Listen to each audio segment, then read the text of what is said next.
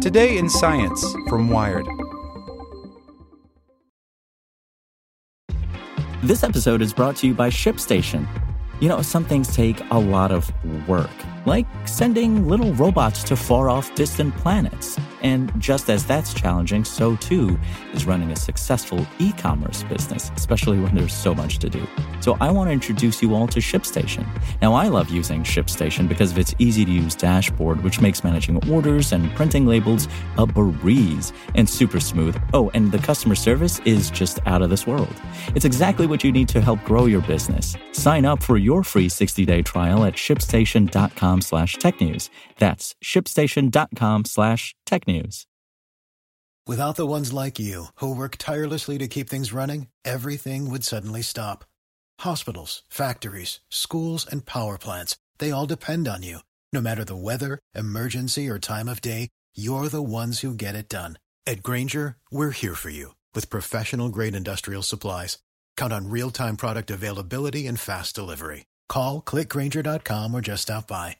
Grainger, for the ones who get it done.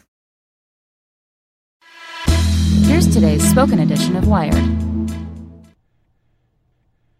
Kilogram Redefined. The Metric System Overhaul is complete by Sophia Chen. On the morning of Friday, November 16th, scientists and diplomats crammed into an auditorium in Versailles, a stone's throw from the Sun King's gilded chateau. Patrick Abbott, an American physicist, had flown into France for the long weekend. Forehead gleaming and blue suit jacket draped across his lap, Abbott watched from a packed balcony as a group of diplomats from 60 different countries voted unanimously on a treaty that intended to change global trade and technology forever. The vote redefined the metric system for the first time since 1983. The new system completely upends the historical methods for setting standards using physical objects. Previous systems have used things like the notches on a metal rod to set a distance standard.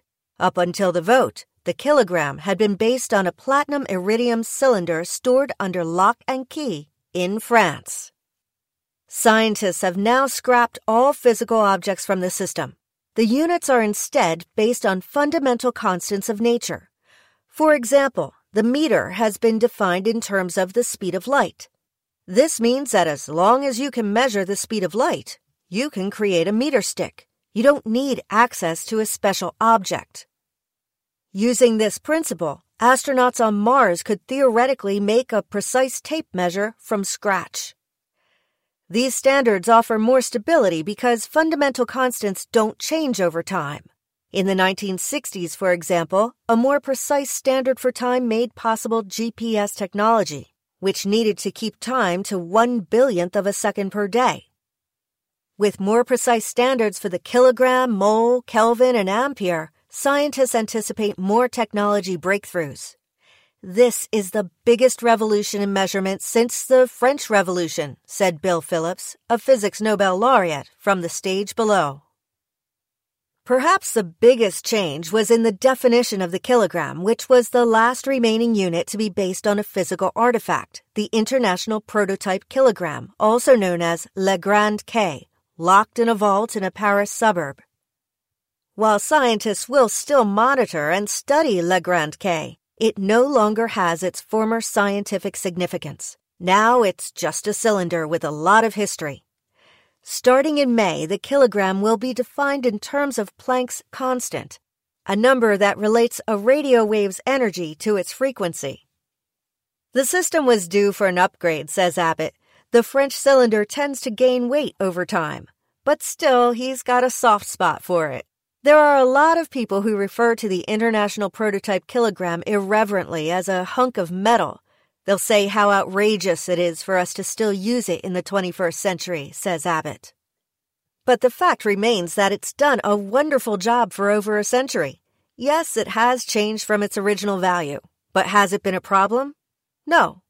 I get kind of defensive about it. And so he should. He's allowed a little sentimentality. Abbott, who works at the National Institute of Standards and Technology, is one of 3 designated keepers of the U.S. kilogram standard. The lab maintains the standard using a collection of platinum iridium cylinders stored in an underground lab in Maryland, all replicas of the IPK. All scales manufactured in the U.S. have to be calibrated using some method that traces back to these weights. Your bathroom scale was calibrated by a weight whose mass was confirmed via another weight, and so on, where the last weight in the calibration chain is perching in a bell jar in Abbott's lab. A month ago at his lab in Maryland, Abbott showed me the weights. He handled the weights sweetly, almost like an owner tending to his pets. The first time he ever picked up one of the kilogram replicas to place it inside a machine was 12 years ago. The proper protocol involves grabbing them with a pair of tongs covered in soft chamois leather and coated in lint paper. I was so scared, he says. It was like if someone had said, "Why don't you take my Ferrari for a ride?" The IPK's home lab in France sells kilogram cylinders at around $85,000 apiece, depending on the price of platinum. Platinum iridium is an extremely hard material and difficult to scratch, but it makes you paranoid, he says. Abbott also has to monitor the weights to check that their masses stay the same over time. In the lab, he has developed a nearly obsessive attention to cleanliness and frequently reminds his colleagues to change their gloves.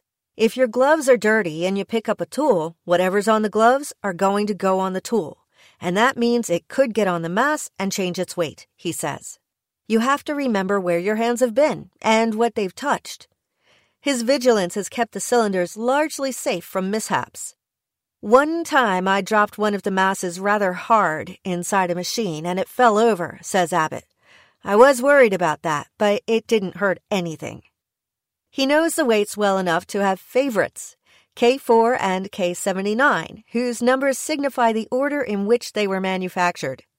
They're just so stable over the years, so I really like them, he says. When you measure their mass, they really don't change. K4, along with another cylinder named K20, are the most historic items in the collection. Both are 130-year-old platinum iridium cylinders that are replicas of Le Grand K. They're brothers, cut from the same bar of platinum iridium, says Abbott. Periodically, he or one of his colleagues have to hand-carry them to France to check if their masses have fluctuated against the 1 true kilogram. There they reunite the cylinders, one per trip, with its brother at its home French lab, which compares their weights. Abbott has made the trip once in 2011. It's a real cloak and dagger affair, he says. He treated the kilogram like a precious carry-on.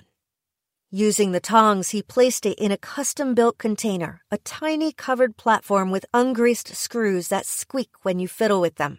Then he wrapped it in bubble paper and stuck it inside a camera bag. To keep customs and TSA officials' grubby hands from opening the container, the director of NIST wrote him an official letter describing the mission to accompany the kilogram. On the plane, Abbott kept the kilogram next to him on the seat for the whole ride. He even took it to the bathroom with him. I didn't want to be the one known for losing the kilogram, says Abbott. In the end, it was a meeting in Versailles that concluded the cylinder's travels. Abbott's day-to-day work won't change too much once the kilogram gets its new definition in May. He'll continue to monitor his weights. There's still a practical way of calibrating other weights. The key difference is that they no longer have to trek back to France. The cylinder won't need to go on any bathroom trips. Instead, Abbott and his colleagues will check the mass of cylinders using a new machine called the kibble balance.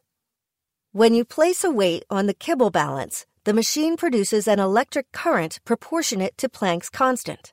With Planck's constant set, the kilogram will correspond to a specific amount of current in the kibble balance. The promise in this design is that even if the balance breaks, they can just fix it, something that you can't do if you dent a platinum iridium cylinder. The keepers of the kibble balance are now the new caretakers of the mass standard, and they are just as obsessive as Abbott. They've hooked up various parts of the machine to the internet.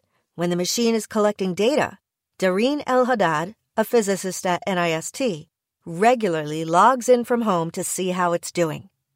Many of Haddad's kibble balance colleagues have even gotten tattoos of Planck's constant on their forearms. Haddad, on the other hand, showed up to Versailles with merely a week-old henna graphic on her forearm, soon to fade. "I'm very committed to Planck's constant," assures Haddad. "I just haven't committed to a tattoo yet." For the ones who work hard to ensure their crew can always go the extra mile, and the ones who get in early so everyone can go home on time, there's Grainger, offering professional-grade supplies backed by product experts so you can quickly and easily find what you need. Plus, you can count on access to a committed team ready to go the extra mile for you. Call, click Grainger.com, or just stop by. Grainger, for the ones who get it done.